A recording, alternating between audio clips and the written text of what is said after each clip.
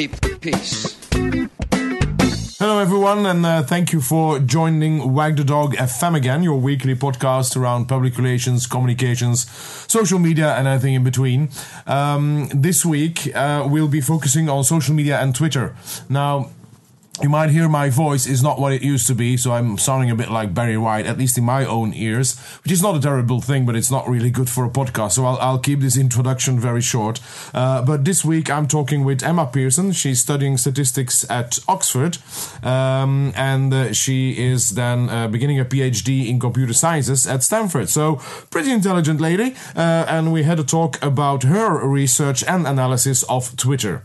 Now, the whole point here is to look at really what's happening with Twitter on big announcements, for instance. What she discovered is that it's not really true that everybody has the same voice or the same power on Twitter. We would think that, we would love to think that, but not all voices are equal online, specifically not on Twitter. And Emma Pierson did the research with different announcements, important announcements in the news, and then looked at how people reacted.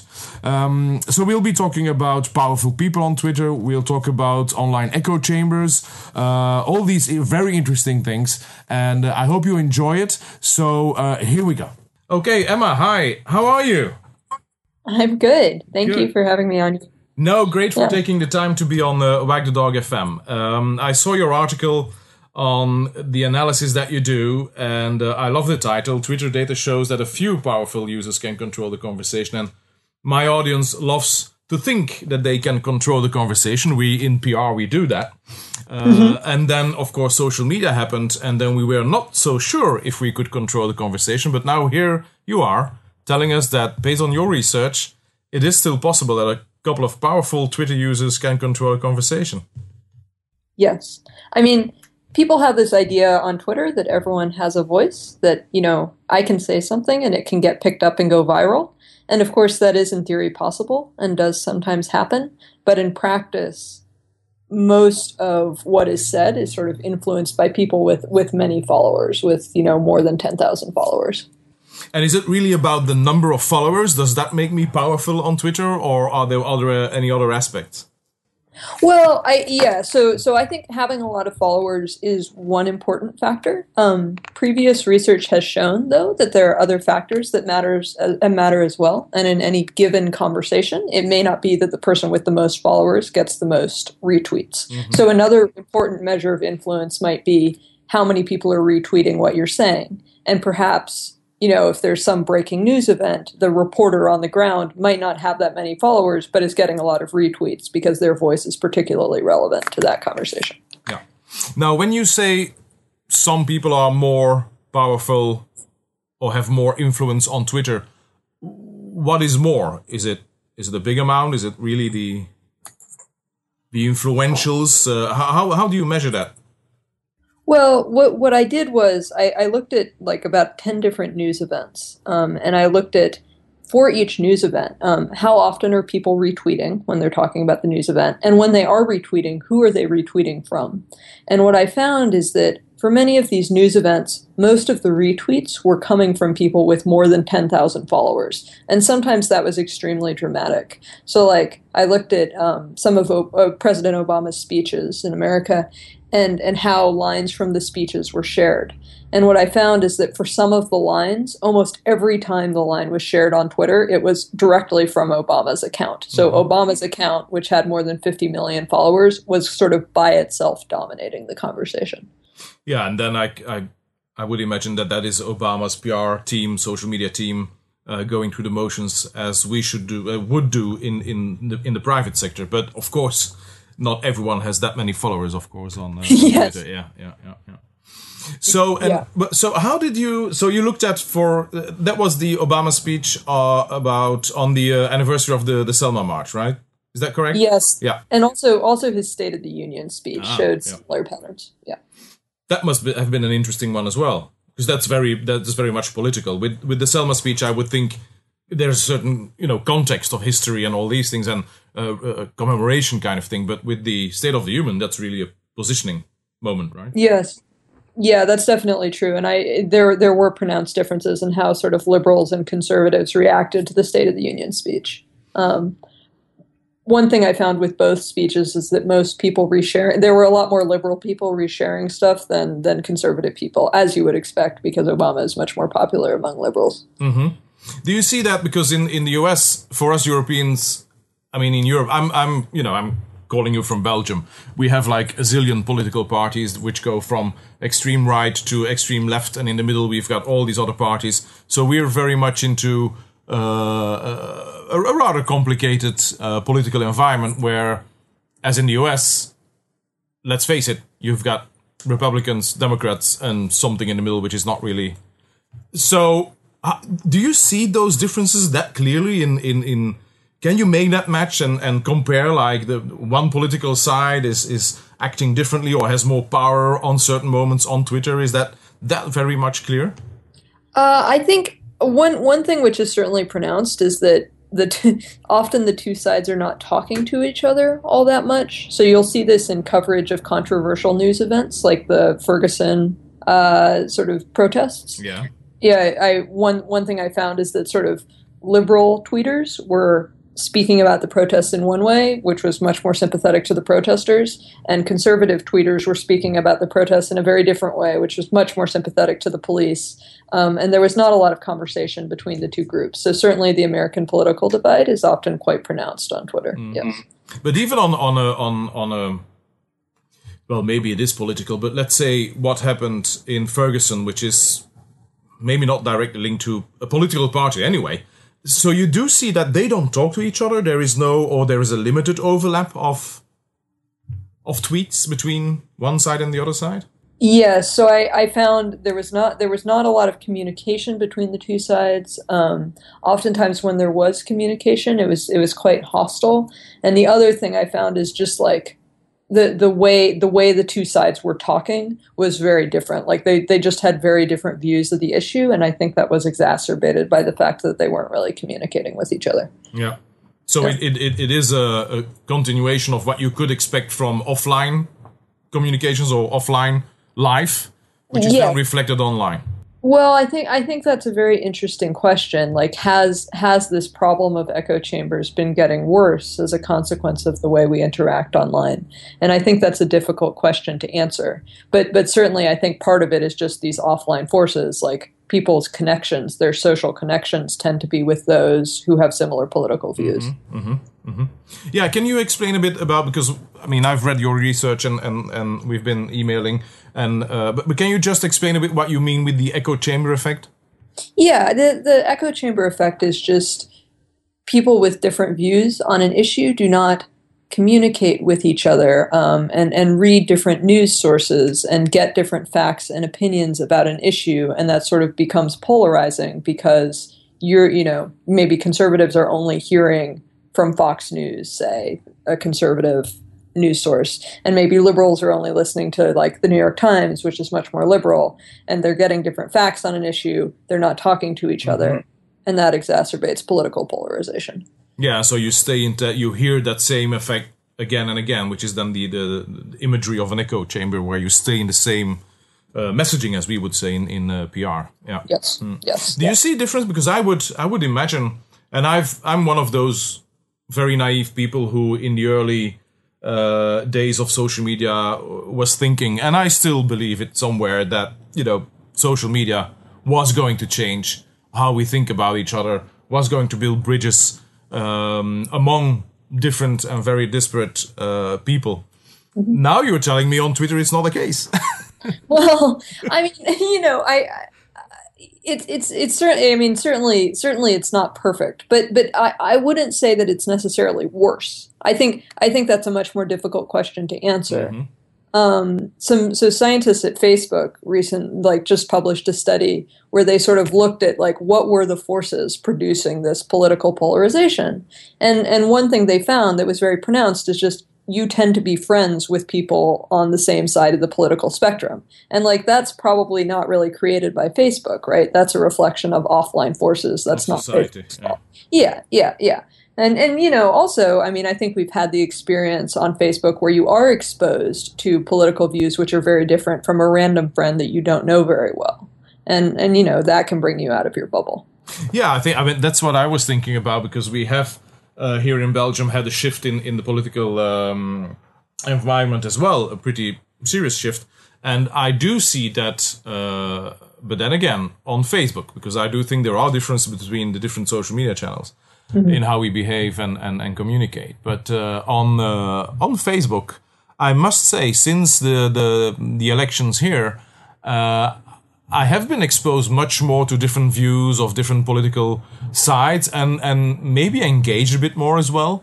And, does that make me change my mind? No, but it did give me an insight in how other people think who have a totally different background in politics, totally different idea or position on certain aspects in society. And it did open up my eyes a bit, at least to try to start understand why some people have certain ideas about certain topics. Yeah. You don't think you would have been exposed to that had it not been for these social networks? Well, the thing is, less, and again, that's a very personal feeling, but less and less, at least in where I come from, my environment, it is less and less done so to talk about politics. Mm-hmm. Like at the pub, we would talk politics, but we really be careful what we're saying. Mm-hmm. Not saying it's not Nazi environment and what have you, but there is this feeling of it is becoming much more personal, and you keep it to yourself kind of idea, which I think is totally wrong. Mm-hmm. And then again, there is, and again, very personal, not based on research, but online you tend to be a bit more free. And although my Facebook account is, it's me, mm-hmm. But maybe I'm a bit more direct. Maybe I would comment on something where in public I wouldn't do so. And I do think there are differences in those things. Yeah. That's very interesting. Yeah, because I would say the opposite is true mm-hmm. for me, in fact, that I would be more careful speaking online than I would be in person. One thing which is troubling to me about these social networks is I think conversations on them are not always productive. Like on Twitter, for example, it's hard to make a sophisticated argument in 140 characters. Oh, yeah. And you also have the threat that sort of you say something stupid and then it goes viral, mm-hmm. Or many people pile in on the discussion. And if you were at a pub, maybe you could have like a personal conversation with someone where they would be more sincere and be willing to admit when they were wrong. And people are less willing to do that on Twitter. Yeah. I haven't studied this mathematically. That's just my intuition. No, and I understand. I would completely agree as well on what you're saying, that some people will not use those social media channels to express themselves because for all the reasons that you just said. We do have, I think, a different... Maybe we're less careful with what we do online. Mm-hmm. We still don't have this idea of this could really be negative kind of thing if it goes around, because I still see some things that I go like, oh my god, why is this online? But anyway, I think there are differences. What would be interesting though is that I think from the analysis that you've done. Maybe have a look at how Europe fits in there, because I do think it's a different environment. So that would be really interesting. Yeah. That is interesting. Yeah, yeah. You'll definitely have to listen to my one of the future podcasts where we look at the social media impact of journalists from Politico, a very much US-based organization, coming into Brussels and shaking things around. Yeah, that will be an interesting one. Yeah. Okay. Now, what are the things that you see as... are there any kind of very specific traits, again, of influential people on Twitter and or on Facebook? Do you see... It's not just about numbers, of course. It's about is it also about the perceived authority that they have? Oh, that's an interesting... Yeah, I think... Yes, I suspect, like for example, there are some cases where ordinary people gain a great deal of authority because they're on the ground. So, for example, during the Ferguson protests, you would see sort of ordinary people who happened to be in Ferguson who all of a sudden were getting tons of retweets because they had a lot of credibility. Yeah.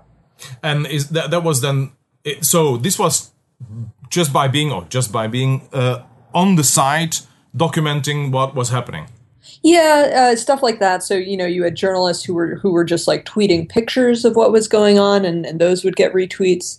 You also had people who were sort of organizing the protests who would see like their followers increase by like a factor of 10 over the course of several months because people recognized that like these were ordinary people, but they had something to say, and they went from being people with like maybe 1,000 Twitter followers to like 50,000 Twitter followers. Mm-hmm.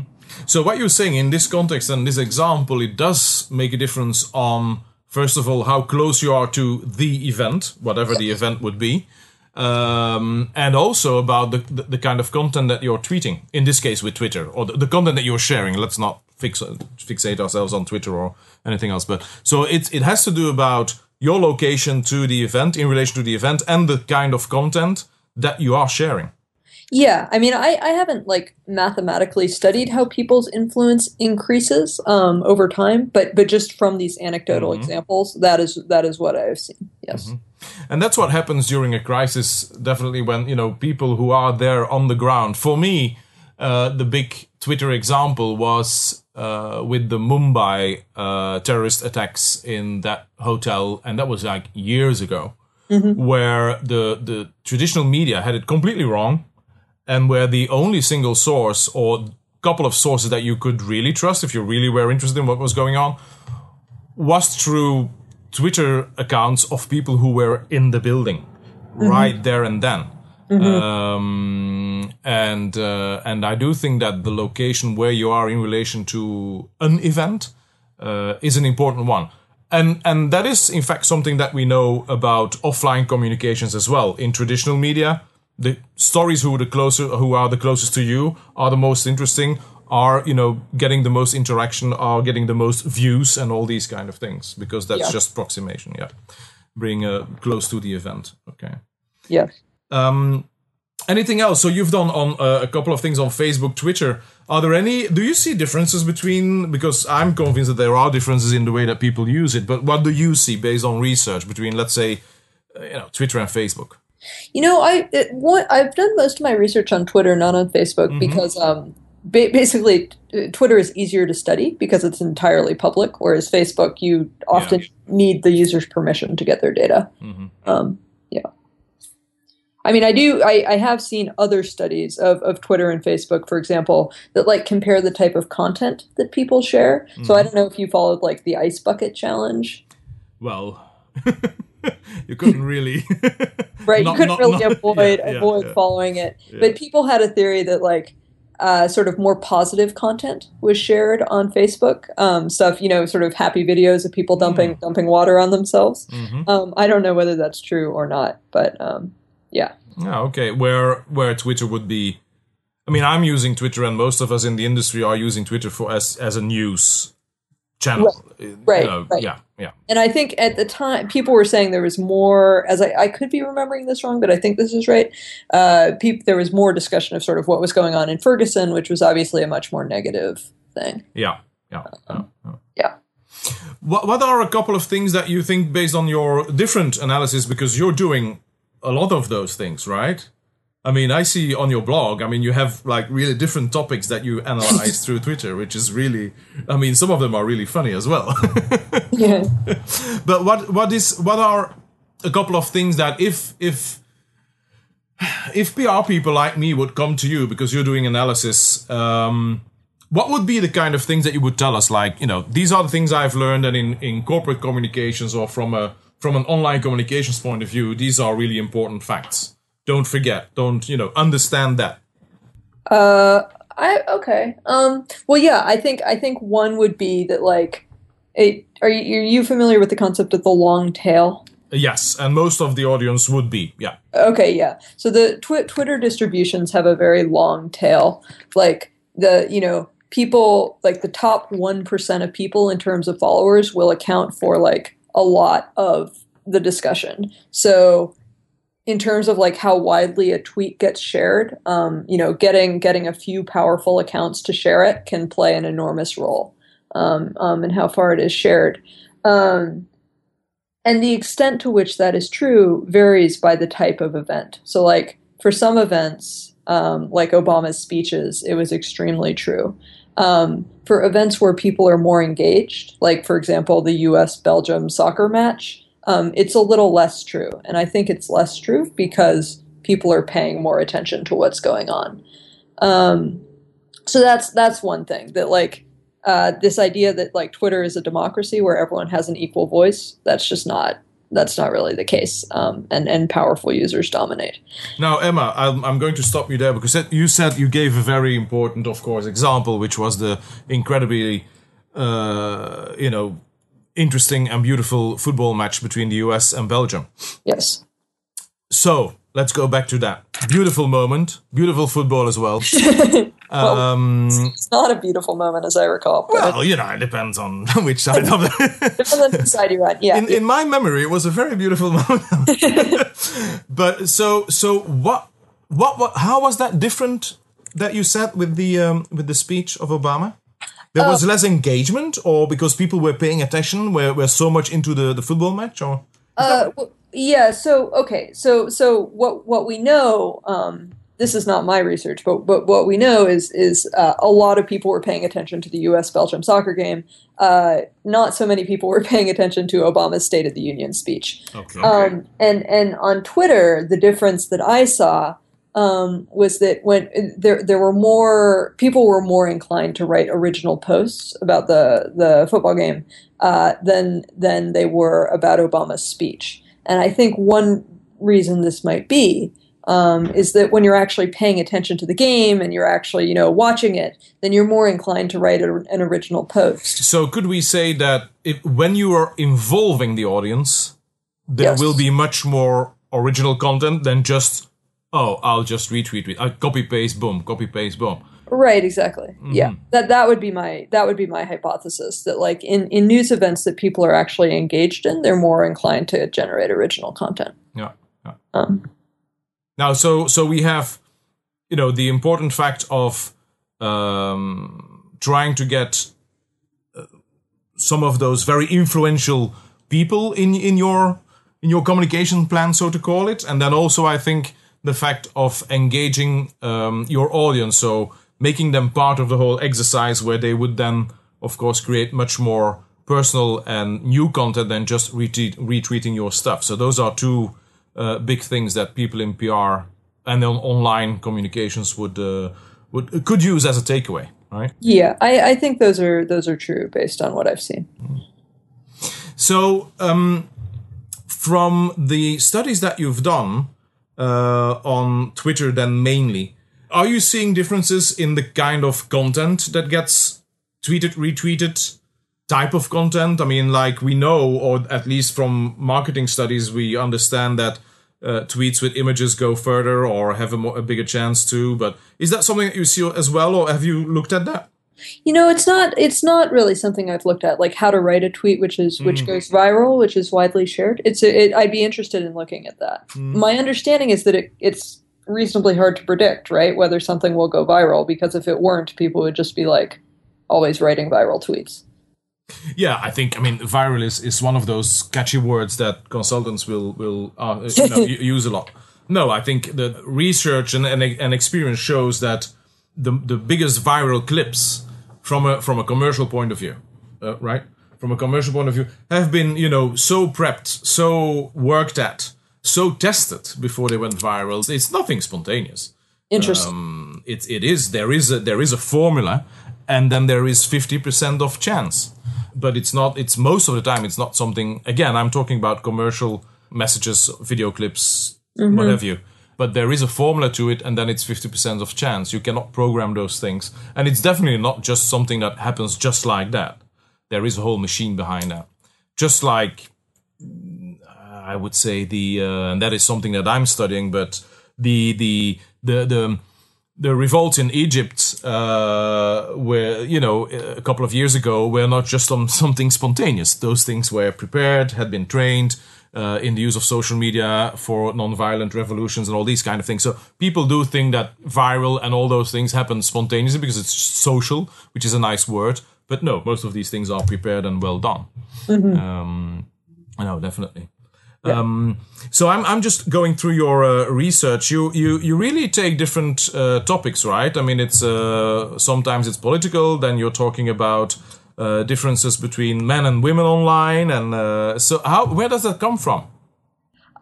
Which like how do I generate my topics? Well, if you're doing research and one of those things is whether you're crazy depends on whether you're a female. I mean, I'm going like, where do you get that ID? Oh, that was well. I mean, I'm very interested in gender.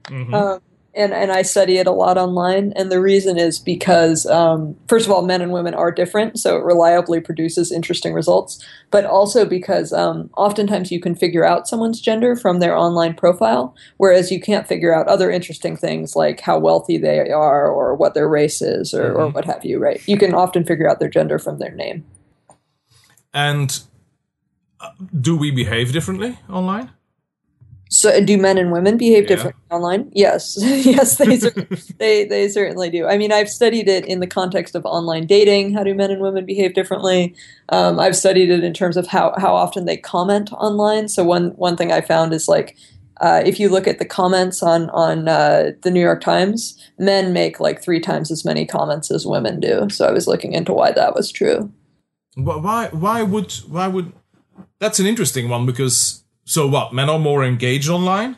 Well, no, see, that's the thing. It's not always true, right? Like on websites like Instagram or Facebook or even I think Twitter, women might constitute the majority of users. I believe they do on all of those forums. But on other forums like Reddit, for example, is majority men. But also on the New York Times are male dominated. I think the reason the New York Times is male dominated is because you have to offer an opinion, you have to make an argument, and in America at least, and I think in other countries as well, women are sort of socialized from a young age to not be as assertive in argument as men are. Yeah, that's an interesting one. Yeah. So, but no, I would not say men in general dominate online. I think it depends a lot on what kind of website you're looking at. You see, but that again proves a point which I haven't done any scientific research, but I have been around in the online PR area for a long time, and there is no such thing as a social medium. They are all different. Right. They have a different, as you said. I mean, Pinterest is 80% women.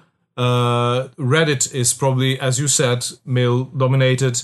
So every channel, every social or news channel, like you said, I mean, this is online newspapers having an online channel, are different, and the backgrounds will be different, the topics will be different, and it does prove my point because I've had discussions with a lot of my colleagues in the PR field who still believe that social media is just another medium or are just other media.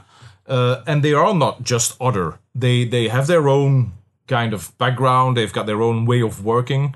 They've got their own style of communications. And they've got their own audience, definitely. Yeah, and I think it's very important to be mindful of that. I suspect also, I mean, they may even be different in terms of like when do people post? Like how does something become popularly shared? I suspect that also might differ by medium. Yeah, so I think it's very important to be mindful of your audience and the nature of your medium and not to treat them as homogenous. No, and it's true. I mean, as you said, it really depends on which social media channel that you're focusing your attention on, because there are times that certain types of Twitter updates or Facebook updates work better if you have a plan, if you have a communications plan. Again, that is based on a lot of research on, mostly from the marketing field, which is, by the way, something that we PR people need to put much more research in instead of always, listening to our marketing colleagues. Really? We should do our own research, I think. But it is true, and every channel is different, and the engagement rate and the times when you engage are different. The topics which fly or don't fly, as we say, are different. So, Yeah. Is there anything else, Emma, just maybe as a last closing down question, is there anything else that from your research now on Twitter or other channels, you would think that a corporate comms person or a PR person would find benefits that you said, well, we've seen, I mean, difference between men and women, the channels are important. the authority of a person or your network as well. So are any other things that you said this is something that really pops out of the research? Oh, I guess, yeah, just the echo chamber phenomenon is important to be mindful of. Yeah, and because a message may not propagate outside of a social network because people will just ignore it outside, and that's important to be mindful of. Yes. Yeah. Well, great stuff, Emma. This was an interesting one. I hope we can stay in touch because you're doing so much research, and some of those things need to come back. So let's say that in 6 months we'll look again at a couple of your things that you've researched and discuss them again, because I think it's something that we do miss most of the time in corporate comms. We go with a gut feeling, and those times are over. We really need to get into big data and analysis and things like you do. So I found this very, very interesting.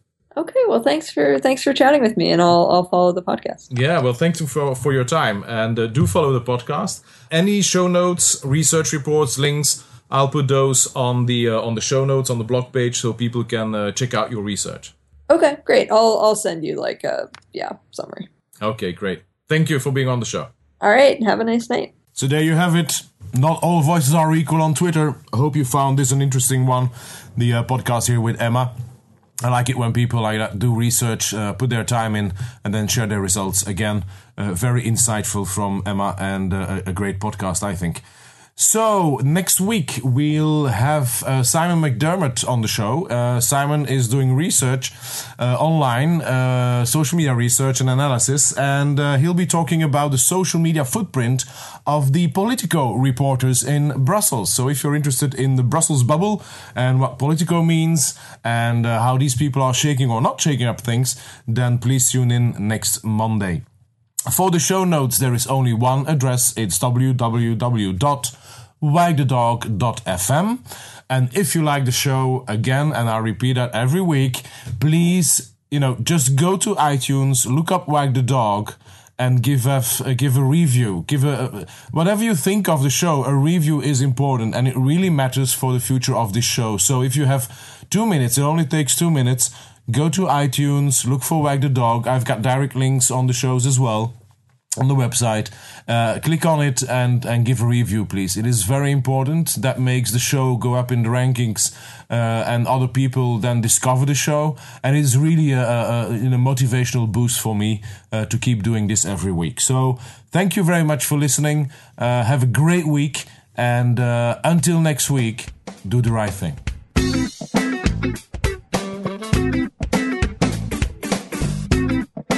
Keep the peace.